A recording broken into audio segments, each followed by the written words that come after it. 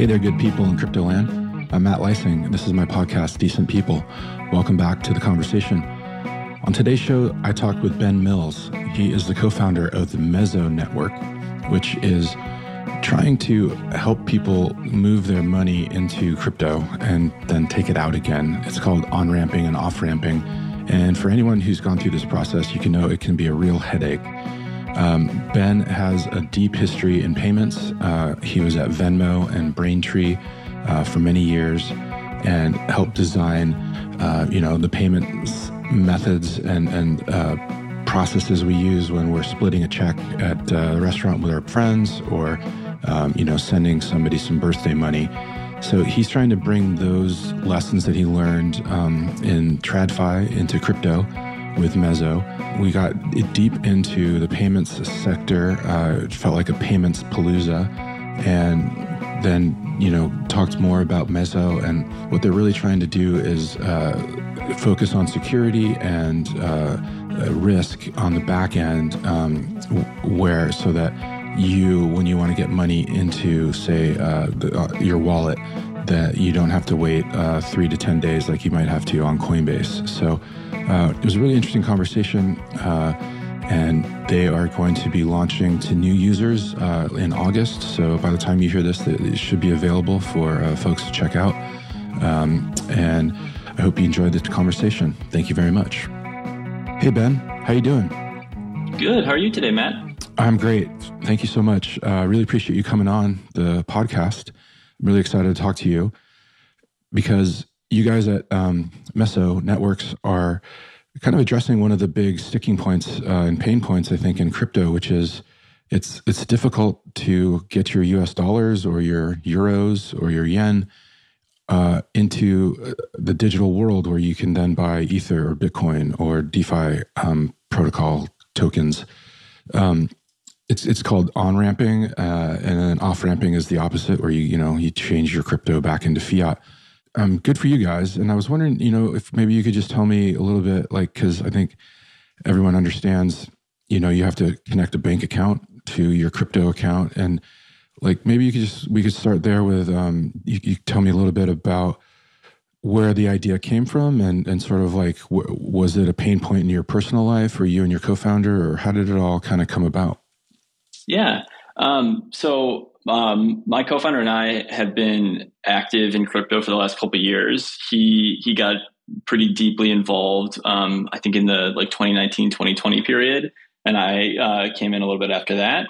And I think both of us at multiple points had felt the pain of whether it's, trying to get into a hot NFT mint or buy at the right time across a decentralized exchange and needing to get money into our self-custodial wallet. And really the only way to do that was using Coinbase or some other centralized exchange, which just felt both just annoying and just a lot of friction. Also just very risky and unsafe. At least back then, the common pattern was, you buy Ether, USDC, Sol on Coinbase, then you copy and paste your address into Coinbase and hope you didn't make a typo, and then eventually you get it into your wallet. And on top of that, you're waiting usually between 3 to 10 days for the actual payment to clear on the centralized exchange, which adds even more delay. So it was definitely a personal pain point. And as we really built our conviction in crypto and both were interested in really kind of going in full time, we realized there was just this great overlap between the experience both of us had spending, 10 plus years working in fintech and payments, and this pretty clear problem that needs to be solved for crypto. So that was the genesis of it. And then I think what really kind of pushed us to accelerate and go all in on Mezzo was when we started to look very closely at what are the solutions that exist today or who else is really trying to solve this problem.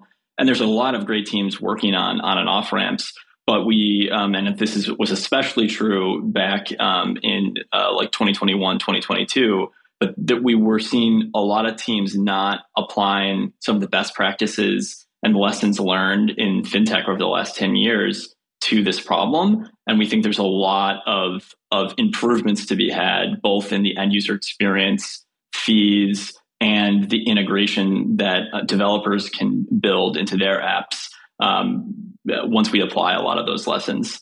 So that's a little bit about Mezzo. Yeah, awesome.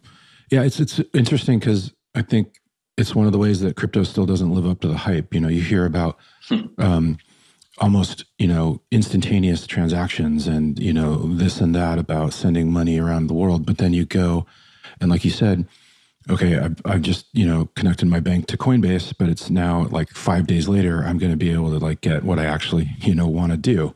And that 5-day wait, can be an eternity in crypto. And I was wondering, like the banks, have really had a checkered past with wanting their customers to be involved in the crypto space.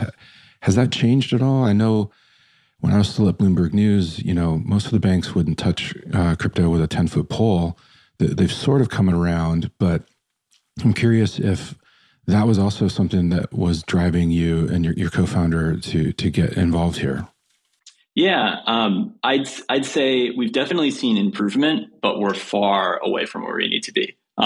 Especially when you talk about the large consumer banks like Chase or Wells Fargo, we're seeing them take an incredibly risk-averse approach to crypto. Like for instance, most Chase account holders are blocked from using their debit card with any crypto product, which is just astounding to me, frankly, that like my bank gets to tell me how I get to use my money. I think a lot of this I attribute to really a communication problem. I think a lot of what the banks are scared of is things like, how do we prevent money laundering? How do we keep users safe? Just because this technology is so new. And I think sadly it got, how did I say this? I think there's a bad perception, especially in the early days of crypto, that it was primarily used for, illegal activities. And, where we're sitting now, and I think, teams like Chainalysis have done a great job representing the industry in front of Congress about this, is blockchains are really, I think, the most auditable payment infrastructure that has been created.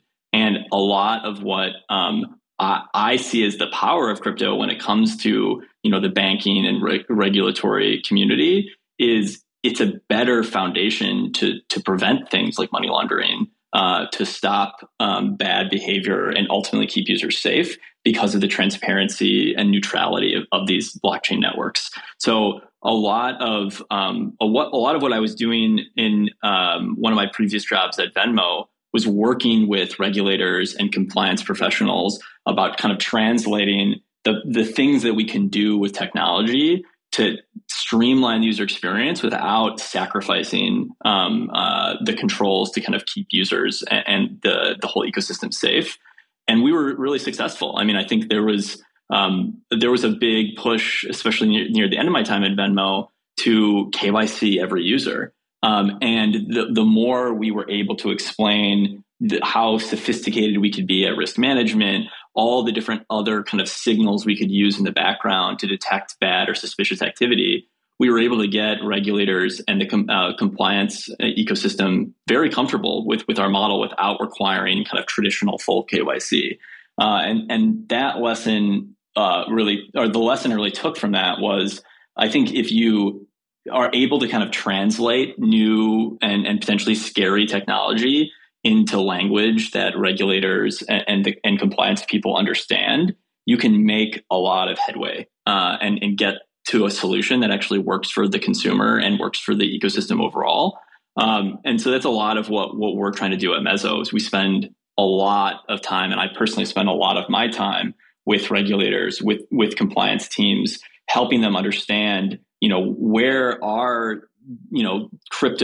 is crypto very new and very different, but also where is that actually very similar? Like when I was first setting out and thinking through how we would build something like Mezzo, the more I looked at it, the more I felt this is very close, if not identical, to the kind of compliance footprint of something like Venmo. A lot of the same, controls and things you need, you have to put in place to do on and off ramping. and a lot of the data and kind of visibility that you would have doing something like Venmo, you also have with an on and off ramp product. So, I mean, regulation is a very hot topic in crypto, and there's certainly very clear areas of regulation that we need more clarity on as industry. And a lot of that has to do with securities.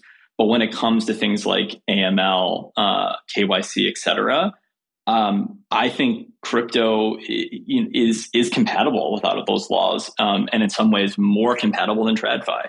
So I think there's a lot of we have a lot going for us when it comes to kind of getting the banks to come around. But for right now, it is a big pain point, and it's actually one of the things that we've changed our perspective on since the beginning. Was initially, and we still expect to support card-based on and off ramping as well as bank-based on and off ramping, but we're now focusing on bank-based or ACH-based on and off ramping initially, because that is the only payment rail where we get to control the full risk decision. When you use a card-based payment, the issuing bank or the consumer's bank gets to make a decision, like, do I approve this transaction or not? And they're running their own risk rules and have their own risk models, et cetera. Traditionally, that's really just a net positive for everyone, because it's just an added layer of safety. But when it comes to crypto, at least where we're sitting right now, we just believe a lot of the banks are taking the wrong approach. So using ACH allows us to fully own that risk decision, which gives us complete control of the user experience, which is critical for what we're trying to do. Yeah. And just to spell out some of those acronyms, AML is anti-money laundering. Yeah, no problem. Anti-money laundering, and KYC is know your customer. So those are two very important banking regulations that retail banks have to adhere to. It strikes me, though, when you're talking about Venmo or PayPal, and the message that was received by regulators about how you guys had risk management in the background and it could handle that. Those are all bank-to-bank transactions, and it strikes me that crypto is a competing payment rail, right? We're talking about crypto being a global payment system that's not under the control of any bank or government or corporation. So I wonder, did you ever get a sense, or have you ever gotten a sense that some of that resistance to the bank from the banks to allow their customers onto crypto exchanges and whatnot was just sort of a self-preservation on their part, where they're like, that's a competitor, right? Basically, if you're allowing someone to go on Coinbase and buy a bunch of Bitcoin, they're not going to maybe be using the banking services as much as previously. Yeah, I mean, I think it's a good point. And I haven't spent much time with the large consumer banks like Chase. So, maybe they would have a slightly different perspective.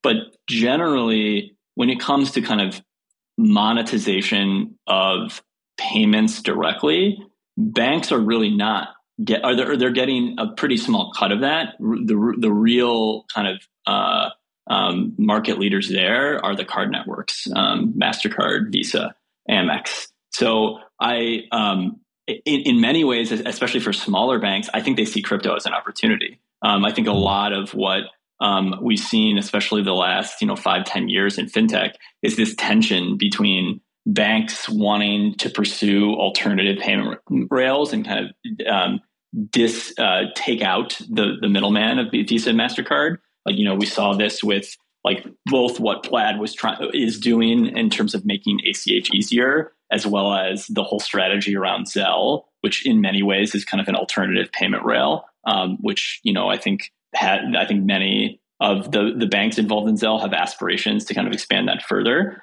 So I think there's appetite for banks to find ways to kind of get more involved in the flow of funds with payments, and I think crypto is potentially one of those ways. It's also interesting, like the people who I would have expected to reject or try to prevent crypto's ascendance as much as possible would be the card networks. But it's been one of the most surprising things to me is how much the card networks are leaning into crypto. I've spent time with Kai, who's the head of crypto at Visa, and really the whole crypto team at Visa. And I've been really impressed. I think they've been pushing on a lot of interesting ideas, and not just the the kind of surface level crypto ideas. I think we've probably all seen many examples of TradFi companies trying to adopt crypto, and they're really doing it more at like the surface level. But what like Visa is doing now is, they're experimenting with L2s. They're digging, which are, I assume the audience knows L2s, but yeah, it's a layer is two. That fair? It's something, that is, it's a roll up. It's something that's not, every transaction is not going through the base layer. So you can do a lot of transactions quickly, and then they get put back on chain once you're done kind of doing it. But what is going on at Visa why do you think that Visa is, if your instinct would be they would want to reject it, but they're embracing it? Why do you think that is? What do they see about it that is leading them to be experimenting with all this stuff? I don't know for sure. I haven't asked them that directly. What I would speculate is it's one of the reasons that I'm most excited about crypto, which is it's open, permissionless technology that's truly neutral. And so there's, like everyone, they are trying to figure out, hey, can we help accelerate this and kind of position ourselves as part of like a foundational part of the ecosystem? Like if they're successful at that, then I think they could potentially have, a great future for years to come. One of the most impactful moments in fintech history over the last couple of years was, in my mind, Apple Pay. And like that, the card networks were pretty masterful in their ability to kind of maintain their market position by powering something like Apple Pay, which then led to kind of the underlying technology, which is called network tokenization. Like that has powered many other new exciting, experiences and products across fintech. Like if that hadn't happened, and Apple probably could have pulled off kind of cutting out the card networks, who knows where they would be today. But in many ways, that helped kind of further cement them in their current position. So I think there's, if I were Visa, I don't really see a downside. I think, the idea of being able to stop crypto at this stage feels like a foolish strategy. So spending time to figure out if, can we position ourselves in this kind of new era, I think makes a ton of sense. Yeah. I noticed you guys at Mezzo, I guess, I don't know if it's your tagline or whatnot, but you say it's fintech built for crypto. And as we can tell here, you've got a deep history in fintech, coming from Venmo. Your co-founder was at PayPal. But what led you there? Like what were you, did you always love technology as a kid, or what was the kind of path that set you to be here talking to me now about, crypto rails and ACH payments? I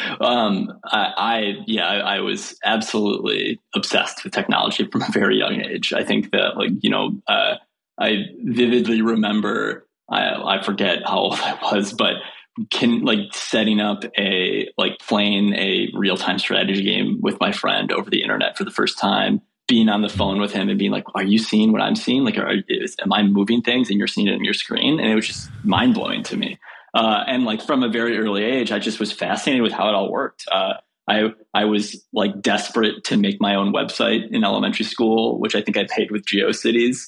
And from there, just tinkered. I think in general, I'm someone who just really likes to tinker. I like to play with things. I like to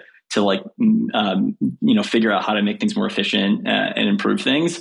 And I also like helping other people, or building tools for other people. That looked like when I was in high school, building fun little programs, or programs to help with homework on TI-83s, or in college and late high school, building little web apps to help either facilitate games my friends and I are playing, or just for other reasons. So I think that was really my entry point. And then I think especially when I was kind of getting into college, this would have been in the mid 2000s. The internet was in this perfect period for me, where it was widespread enough that almost every business was hey, I need a website, or I need to upgrade my website. but it was so new that like no one really knew what they were doing. And so that created a situation for me where like even in high school, I started contracting for local businesses, making websites. And then throughout college, I really just worked. Like I went to a college that was like a kind of a liberal arts / like art school in downtown Chicago called Columbia College. And one of the reasons I really liked it was in downtown Chicago, which gives me access to a lot of companies that I could, contract at or work at. And the way their schedule was set up is I could set up my classes to go to school for 3 days a week, which gave me a bunch of time to do side projects and work. Because what was obvious to me even before I started college is all this stuff is moving so fast that I don't need to learn how to make websites in college. I need to learn other things that will help me make websites. And primarily, I just need to do work and just do the repetitions and try things and build. And so I think that gave me a great opportunity to do that. Yeah, if I had scheduled my college classes for 3 days a week, I think I would have used my extra time to go surfing and party with my friends. So there's that. Oh, I definitely did not use all of the time productively, I'm sure. Yeah. Were your parents into technology, or was that something that or was this all on your own? No, neither. I think both of my parents are curious. Like, I think they're very open to new technology, but I would definitely not describe either of them as very like tech focused.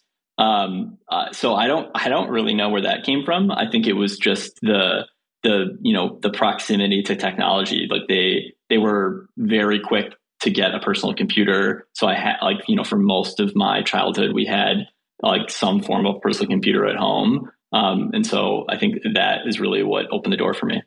So you said you went to college in downtown Chicago. Were you, did you grow up in Illinois or in the Midwest? Yeah, I grew up in the suburbs of Chicago, which is where most of my family and my wife's family is from.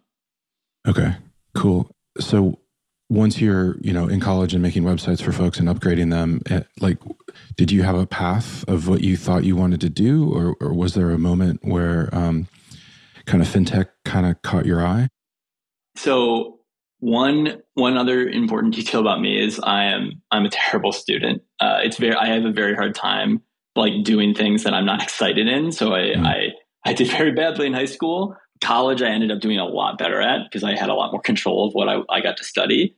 Mm-hmm. But because of my experience in high school and due to like a misconception of what it meant to be a programmer, through most of high school and in my early part of college, I really thought that I wasn't smart enough to be a programmer. I was like, I'm not good at math, therefore I can't program. So I was much more focused on user experience, design, interface design. That was what really captivated me. And I think if I look back, really what I was passionate about was product, or like product, what I think some people might call product management today, which is like the intersection of all those things, like the intersection of design, business, UX, engineering, all of that.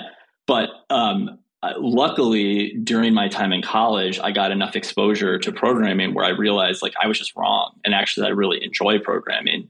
And that led me down a path to being like, okay, I want to build, but like for me, the type of things I want to build. And, back then I was looking at things like, a lot of the early stuff that Google put out, like Gmail, Google Maps, was a pretty big follower of 37 Signals, which was one of the very few well-known tech companies based in Chicago. And so I quickly realized like the type of things I want to build are complex. And a lot of that complexity is in the back end and the server. And that stuff I just don't understand at all. And if like I'm going to have my whole career in building software, I have to understand that. So I went deep into this kind of back end programming rabbit hole. And as I was graduating college, I asked myself, like, where can I go to learn the most about this side of building product, the more back end server side infrastructure? Because that is where I had the biggest gap. And that led me to finding Braintree. Like I definitely was not like personally interested in payments at that point. And I actually remember when I was interviewing at Braintree, I asked them like, okay, so like, what are you guys going to build? Because you have a payments API now, like that's working. What's left? Which is really funny thinking back that like that was even a question I had. But really what drove me to Braintree wasn't payments. It was the team and their just focus on high quality software engineering, which turned out to be a great decision and something I just frankly probably got lucky on because I learned just an immense amount there. That's where I met my co-founder, Ali. He was him and I were part of I think there was 7 or 8 of us on the engineering team when I joined. So we were both part of that early engineering team. And I just learned so much through there, but through it, I got to spend a lot of time with Braintree customers, other developers building on the Braintree APIs. And it really made me fall in love with both kind of developer platforms and developer tooling and payments. Because I think payments was so interesting because it's one of those things that if it goes wrong, it's very, very bad. But when it goes right, it needs to be like fully in the background. And there's just something about that I really liked. And I just also liked that we were really enabling these new type of businesses. Like we were enabling kind of new attempts at like what we now call things like software as a service or gig economy. But like all those explorations wouldn't have been possible if there wasn't a very easy to use, flexible payment system supporting it. Yeah. And is that sort of what you're getting at is about like, I can pay you through a dongle on my cell phone, right? With a card, that kind of thing. Is it? Yeah. I mean, like, we didn't work as much in the card present, to use like a fintech term, which is what like Square really innovated in. But a lot of the design choices we made at Braintree in the early days clearly went on to inspire other companies like Stripe. And between Stripe and Braintree, I think probably almost all the like innovative payments related services that we all now love, like Uber, Airbnb, Lyft, etc., all came out of Braintree and Stripe. So yeah. Yeah. Cool. And then tell me about your transition from Braintree going to Venmo.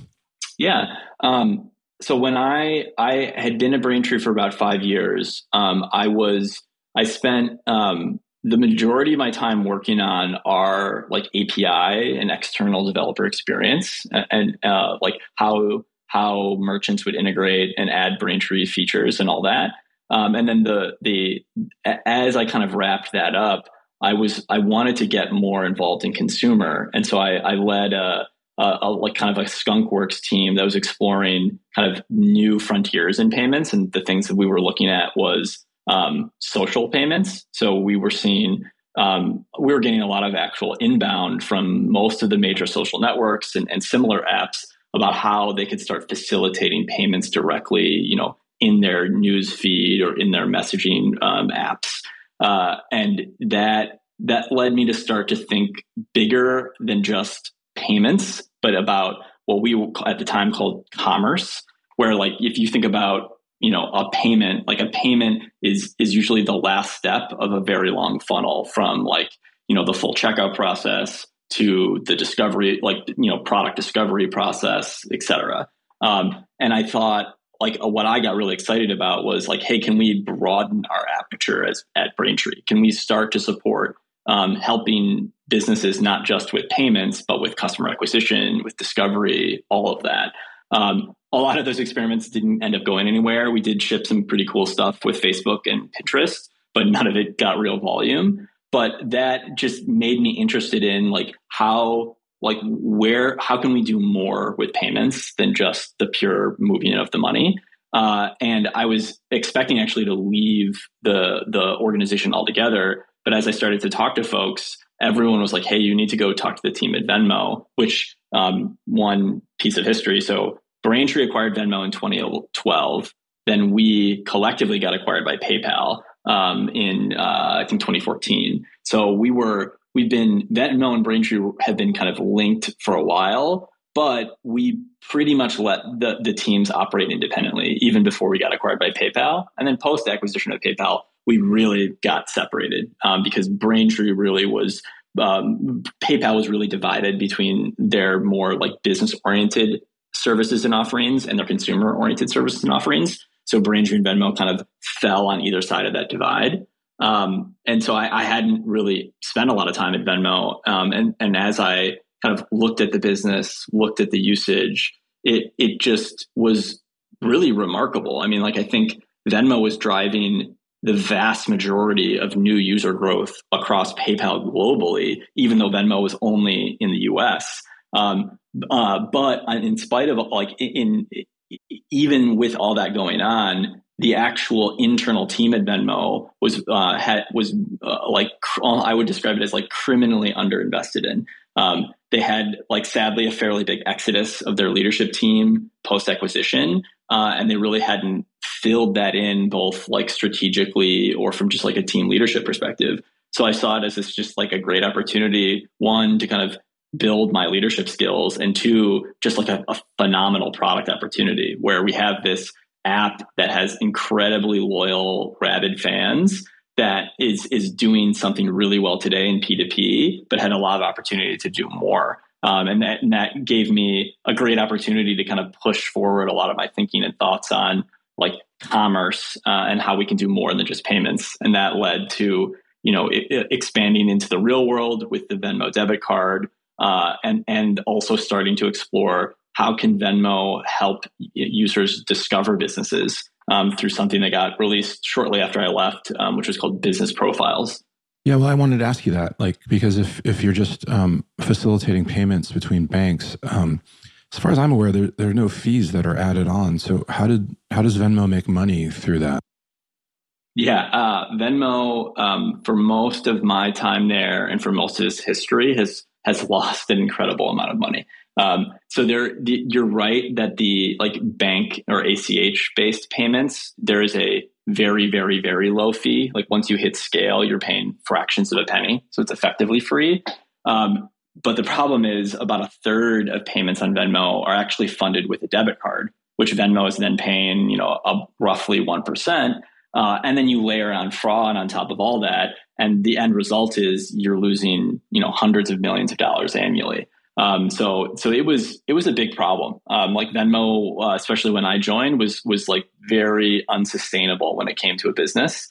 And so generating revenue wasn't a like nice to have. It was necessary for Venmo to continue to kind of exist in its current form. Did it start as like a loss leader kind of idea? Or like how did, if it was never making money and then, you're talking about costs on top of it, add to the fact, that it's losing more money. What was the original idea? Or what made it attractive if that was going to be kind of the economic reality? So when we were independent and it's just Braintree, the strategy was definitely a long-term strategy, but the vision was it having both sides of the network. Like if you have consumers and you have businesses, you have the ability to start to like do things like closed loop payments where you can completely cut out kind of all the like processors and payment networks and increase your margins. And it goes back to this idea of commerce. Like you can start to do things like user acquisition and command a much higher margin with businesses. So that was the overarching vision was, payment processing on its own is a commoditized business. Like we need to have a defensible, differentiated set of features if we're going to really succeed long term. And we saw kind of consumer as the obvious path to that. I think when we joined up with PayPal, I think that got a lot less clear. And I think especially the kind of gap in leadership at Venmo led them to kind of I think they weren't really sure what they wanted to do. I think when I joined, the primary focus was following in PayPal's footsteps, which is to do online payments. Think Venmo button at major websites to buy things with Venmo, which I think makes a ton of sense. And that product is doing great today. I think over the last year, I think it actually launched on Amazon, which was mind blowing to see. But I think when I joined, Venmo was every single user saw Venmo as a P2P app. And when you really dig into user behavior and talk to users, what that actually means is it's like really more tied to real life. It's like most people are using Venmo when they're out for drinks, they're, on a trip, things like that. Yeah, they're not totally. thinking about Venmo when they're online shopping. Yeah. It also had the, I guess the good fortune or like it became a verb, right? People would say, hey, Venmo me, that doesn't often happen. Google had the same thing happen to it. So that's pretty cool. That was one of the most compelling aspects about Venmo was this, Venmo users, like when you talk to them about like, what do you like about Venmo? A lot of the time they talk about how Venmo made money less awkward. And I almost think the reason Venmo became a verb, I think some of it had to do with how great Venmo was, but also it was because people really don't like to talk about money. It's awkward to say, hey, you owe me $20 for drinks. Can you pay me back? It's much less awkward to say, hey, can you Venmo me for last night? Yeah. And I think that was a very insightful thing for me and something I still kind of draw on a lot today, which is like, money and especially TradFi and fintech require a lot of trust and there's a lot of emotion and like it's not black and white. And you really need to be thinking about how you're helping the user through that experience, not just keeping them like safe and like doing, the nuts and bolts of things. Yeah. Yeah, I know the social aspect there is really interesting. I hadn't thought of that, but it is, things can become kind of transactional, right? If I have to give my friend a $20 bill, that seems kind of weird. Or it's like, whereas if you can abstract it out to Venmo or, you just send a request to your friends for splitting the check at a restaurant, it's a lot, it's like there's that, a layer there that kind of takes away that transactional feel to it, I think. Yeah, that's right. Yeah, that's cool. Well, I think I don't know this for sure, but I think you might be one of the only guests I've ever had on here who has a patent. And this one is called Systems and Methods for Authenticating a User Based on a Computing Device. What? I think I might have a few patents actually. Oh, really? Okay. But I mean, it's one thing I'll say just generally about patents, and then I'm happy to explain this one specifically. I had very mixed feelings about it. I think when you're at a publicly traded company like PayPal, you're kind of forced to do things like this just to protect yourself. At least that was how we thought about it inside PayPal. So I have very mixed feelings about it in general, but it was for a legitimate reason. I think that patent you're talking about was we were. A lot of what we were trying to do in the like mid 2010s at Braintree was we were dealing with something we called internally the NASCAR problem, which we were seeing this huge proliferation of payment methods that businesses were putting in their checkout.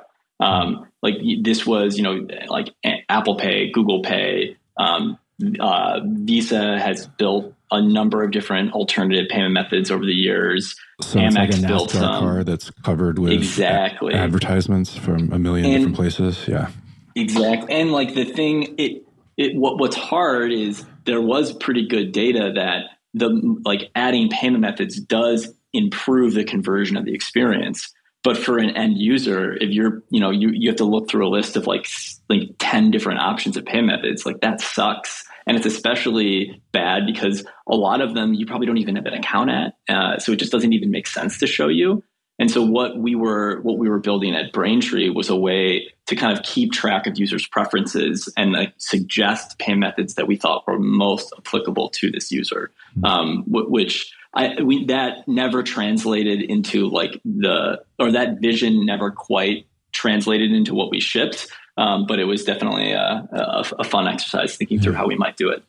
You mentioned earlier that you didn't get into crypto until about 2021-ish, but obviously you're in the payment space for all of that decade prior to that, and Bitcoin, kind of reached, some sort of cultural consciousness among folks, probably 2013, 2014. So, and then Ethereum, came around in 2015, 2016. What were your thoughts on crypto at that point as you're in the payment space and doing all this? Did you, I'm just curious, like what was your first reaction to it?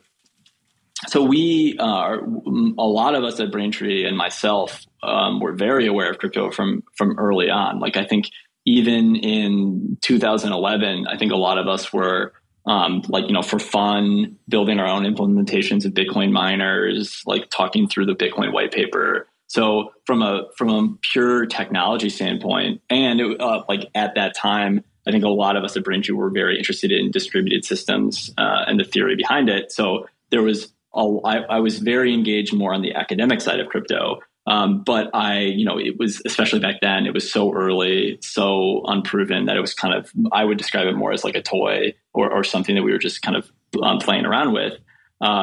Fast forward to 2015 and like going back to this idea of that like NASCAR problem.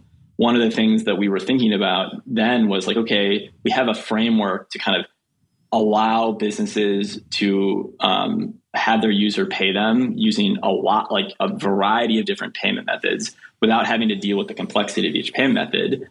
We had Apple Pay, we had Google Pay, we had PayPal, we had card-based payments, and we were asking ourselves like, what else should be here? And we started talking to actually Coinbase back then, and we're like, hey, could we add crypto as a form of payment?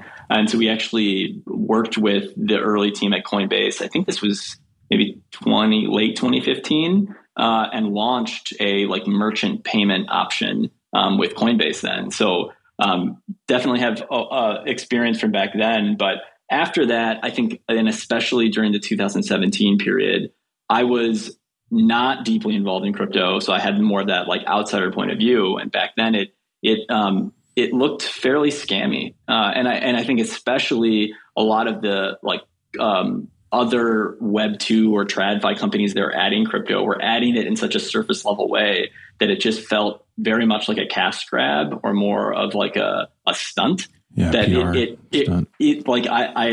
There was a big debate inside PayPal about crypto that was going on then. And there was a lot of pressure for Venmo to support crypto. And I was very vocally against it because at the time I was like, okay, like I don't see the fundamentals here. Like for the most part, this looks a little bit sketchy. And a lot of the examples of other like peer services and apps that have done this have done it in a way that I find to be, just not great for the end user. So I was very against it. I think, since then, especially when my co-founder kind of kept bugging me to go to like look closer at crypto, I got into Ethereum, understood smart contracts, really started to get this idea of like, this is not just about like a new currency. This is about a new foundation and infrastructure for the internet.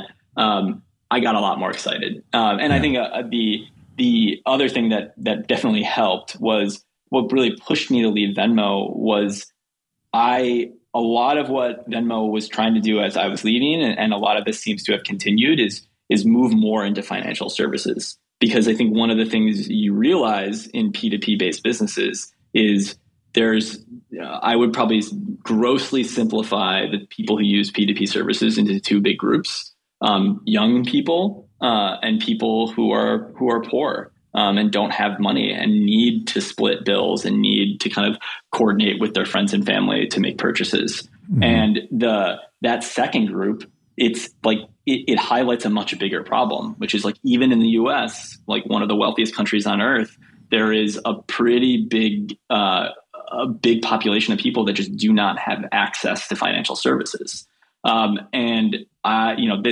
lot of people in fintech will describe this as like banking the unbanked or increasing, financial accessibility. And it's not, this is not unique to Venmo. This is something that I think the industry has been really working on for a long time. But the more I looked at how we would do it, what would we have to do to get there, it was depressing. Meaning there was just so much red tape to cut through. So much of the infrastructure really makes this problem worse, where like a lot of the attempts to give financial services to people who need it ultimately result in taxing them. Like one of the features that I launched when I was at Venmo that was transformative from a business perspective was instant cash outs. So the ability to take money out of your Venmo account and move it into your bank account instantly. We, like most of the industry, charged a fee for that. And it was and probably is still one of the biggest revenue drivers for Venmo. But it just felt wrong to me, because it was the people who actually need that feature are people who literally can't wait 3 days to get money into their bank account. And like those people where money matters, it's like we're basically taxing them. We're asking them to pay a 1.5% fee just to get their own money. Yeah. And it's like, well, it's great that turned into a, like $100+ million revenue business within the first 12 months. It just felt wrong from like my mission and goal as like helping people with software. And so like that's what caused me, when I left Venmo, I took a break from fintech and I actually went into education technology. But I think I still had a soft spot for solving this financial inclusion problem. And once I better understood smart contracts, blockchains, all that whole ecosystem, it was like oh wow, there's finally like light at the end of the tunnel. Like we have a lot of work to do as an industry to get to the place where we could start giving people, banking services via crypto. But I think we can get there. And that's what I get excited about. Yeah. Yeah, I agree. It's also just so much cleaner system, like you're saying, with like very few fees. Well, I just wanted to say, you're mentioning Venmo and their crypto. Like, I'm not saying this is anything you did, but I do think the Venmo crypto product that they rolled out is not that great. I mean, you don't even really own your crypto there, and you can't sell it once you have it. And so I don't know who's making decisions over there, but as far as I know, what they've done is really kind of clunky. But then, like getting back to Mezzo, you had mentioned your co-founder, and you looked around, and you were both deep in the payment space, and there were other folks who were trying to help, with the onboarding and getting your fiat into crypto, but they didn't have the fintech experience that you guys did. So what were some of the lessons that you guys applied to that with Mezzo, and how are you hoping to, make it a lot easier for folks to just, turn their dollars into Bitcoin or Ether? That's a great question. I think two big things come to mind. I think the first is like risk, which is like, preventing fraud, preventing crime, is one of, if not the number one problem to solve. I think if you can do risk management well, everything else gets infinitely easier. And a lot of what I see across the kind of on-ramping and centralized exchange ecosystem today, I see as products making the decision to push the problem of risk management onto the user. Like making me wait 10 days to take my money off Coinbase is basically managing risk at my expense, at the expense of my experience. And that's just not okay.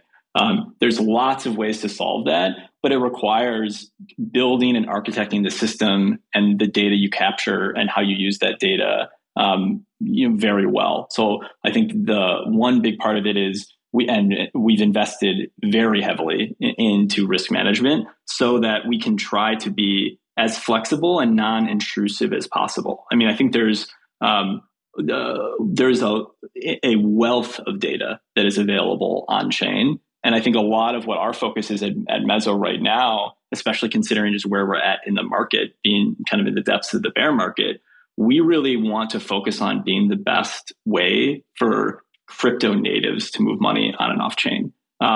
Obviously, we are excited and we are building towards a future where we can onboard billions of new users to crypto. But that's not happening yet. And I think the products and platforms and services that I think will eventually onboard the next billion users are going to be the ones that are embraced and used today by the kind of passionate crypto native population have today. Yeah, no, and so, I get that. It sounds smart because you're trying to appeal to a group who's already had a bunch of issues getting money on and off, right? So they know exactly how hard it is and what a pain in the ass it is. But now you can be like, no, try Mezzo and see how much easier we've made it. And I think the other advantage we have with that population is most of them have a rich history on chain, and like that data, like especially like wallet age, like which protocols they've interacted with, et cetera. We think is a great way to manage risk and hopefully minimize what other kind of off-chain data we need from the end user. The things like KYC. The actual regulation behind KYC is very open for interpretation. Like there are many ways you can know your customer. It is not prescribed outside of a few specific circumstances what you have to do that. And so like my like long-term vision is like, can we get to a world where, especially when we're talking about lower dollar amounts, can we do that with like transparent KYC, where like if you connect your wallet and we're able to, through, maybe it's future decentralized identity protocols or just a diversity of on-chain activity, can we use that to feel comfortable that we know who you are, we know you're not a bad actor, and can do business with you? Like I think that is one thing that I would love to get to. But I think risk is the one part of it. I think the other big part of what we're trying to do is build for global usage. I think crypto is so fascinating coming from fintech because it's global by default. Like, like when I talk to teams building wallets or decentralized exchanges or just different crypto apps, and I ask, like what regions matter to you, where are your users coming from? Most of the time I get an answer of like everywhere. Like, Yeah. we might not even know. It's just like we just get users from everywhere. And that's very incompatible with the world of TradFi. There's a lot of on and off ramps that claim to be, hey, we're accepted, we can accept customers in 120 plus countries. But the reality is or almost all on ramps who say that, what they really are saying is we can accept Visa and MasterCard based payments from, across the world. Most of the world, or many regions of the world, don't use cards. So supporting Visa and MasterCard payments in some country is somewhat valuable, but if only 2% of the population use Visa and MasterCard there, what have you really solved for? So the real way to solve for international payments is local payment methods. And so like every region is going to have a set of payment methods that the consumers there prefer. And so what we're building, and a lot of this is what we learned from building Braintree, is how to kind of abstract that well and how to set up our infrastructure and our platform such that adding, hundreds of alternative payment methods over time isn't going to stress the system or make it more complicated for the end user or for the developer looking to integrate our services. You reminded me of what you said about when you were at Venmo and you were talking to regulators a lot and they wanted you to KYC every customer, but you said, no, we're good enough in the background here where we have good fraud detection and we have suspicious activity detection to the point where we don't need to do that. And it sounds like you're taking that approach and bringing it to Mezzo where everything's going to be in the background so that the risks that you're talking about can be, I guess, assessed a lot more quickly, and you don't have to wait that 3 to 10 days to get your coins off of Coinbase or whatever. Am I kind of getting that correct? Yep, that's exactly right. And I think the other big part of that, outside of waiting time, is fees. The actual there's no question in my mind that we as an industry need to find a way to make on and off ramping free. Like that is going to be necessary for crypto to have the impact we think it should have. There are many ways in terms of just the raw processing of fiat payments that you can get close enough to free. But the problem to solve after that is risk. And so this is why it's like you kind of like right now your choices are between a rock and a hard place. It's like you can go to a centralized exchange and wait days to get your coins, or you can go to an on-ramp and pay an exorbitant fee. And so it's like neither option makes sense to me. I see both as like band-aids and not really solving the root problem. I find that really interesting that you guys are aiming at crypto natives, people who are already in the space. What do you think? Like a couple questions here. We're still in a pretty bad crypto winter. Do you see signs of that changing right now? And then do you have any, are you hoping to see something in the future where you would then know that, okay, this is becoming a lot more broadly accepted and there are a lot more people coming into the space? Yeah. I think this is my first crypto winter, so it's like hard, or I don't really trust myself to know, like, are we seeing signs of life or not? You're such a baby. I mean, our one of the things that worked out well is we raised for Mezzo right at the top of the last bull market, and I think we did that with kind of full knowledge that like we're probably going to have another bear market. And like, we want to make sure that we have the funding to kind of get through that. And that's the situation we're still in. So in many ways, we're kind of ignoring it, and we're just focused on building ourselves and working with other builders. And I have, the bear, I don't even know when we want to consider the bear market started or not, but it is, every day I feel like I'm watching, talking to, interacting with new projects, exciting builders. So that's what gives me confidence that like we're still on a good path. I think the things that I am especially kind of paying attention to is, and this is almost like, I feel like cliche at this point, but like smart contract wallets and account abstraction. I'm in this to scale self-custody. Like, I think one of the things that was interesting when we were fundraising is we definitely encountered a pretty big group of VCs that seemed to believe that like there was pretty likely what was going to happen is you were going to have these big centralized players be custody providers and like users won't self-custody. And to me, like that, it just feels like we're throwing the baby out with the bathwater. Like the self-custodial encryption keys, like getting that to scale, I think is going to change the world almost as much as blockchains will change the world. You can't be your own bank if you don't control your wallet. Yeah, that's totally antithetical to the whole movement here, I think. Yeah, and so that's that is what we are building towards at Mezzo. It's like the customer in our mind is an external wallet. Like, we don't have control over it, and we don't want control over it.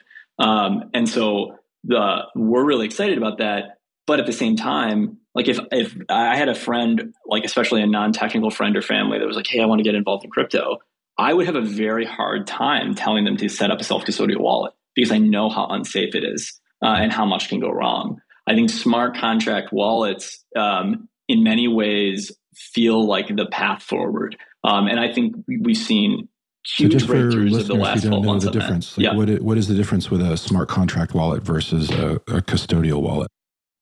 So in most blockchains, and I'll just talk from the perspective of Ethereum to make this easy, but you have two types of accounts on a blockchain.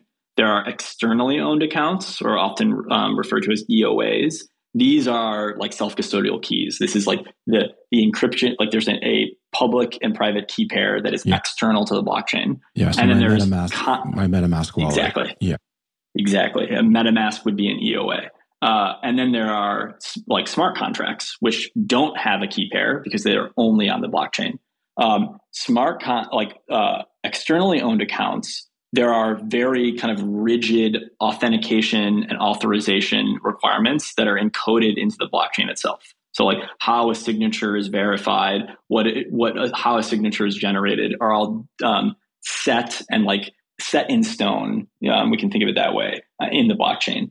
A smart contract is code. So you can do anything with a smart contract. So the concept of a smart contract wallet is saying, what if instead of holding your actual tokens and value in an externally owned account, we instead move that into a smart contract and let the smart contract create, implement whatever logic the user wants to handle authentication and authorization of how to move those assets. And so like the early example of a smart contract wallet would be a multi-signature wallet like Gnosis Safe, where you can say, well, this wallet, to move any money in this wallet, we need 2 of 3 keys to sign, which significantly increases security. So that like smart contract wallets, especially over the last 12 months, I think the big focus is, all right, how do we take this from like a very, specific thing like a multi-sig wallet and expand it to be like an infrastructure that can be used for kind of any kind of wallet, whether that's for a business or a consumer.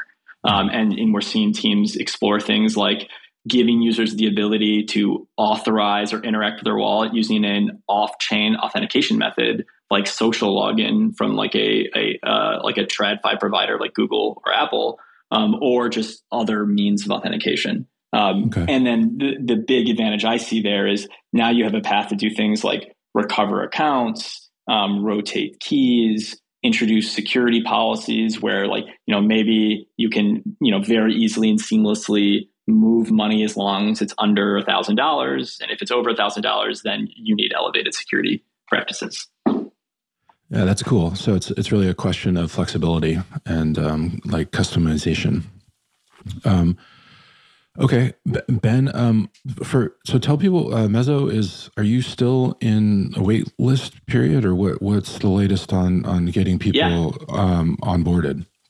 So we are going to be launching for end users later this month. You can follow us on Twitter at Mezzo_network, or I guess I should say X now, which feels very weird. I'm not going to do that.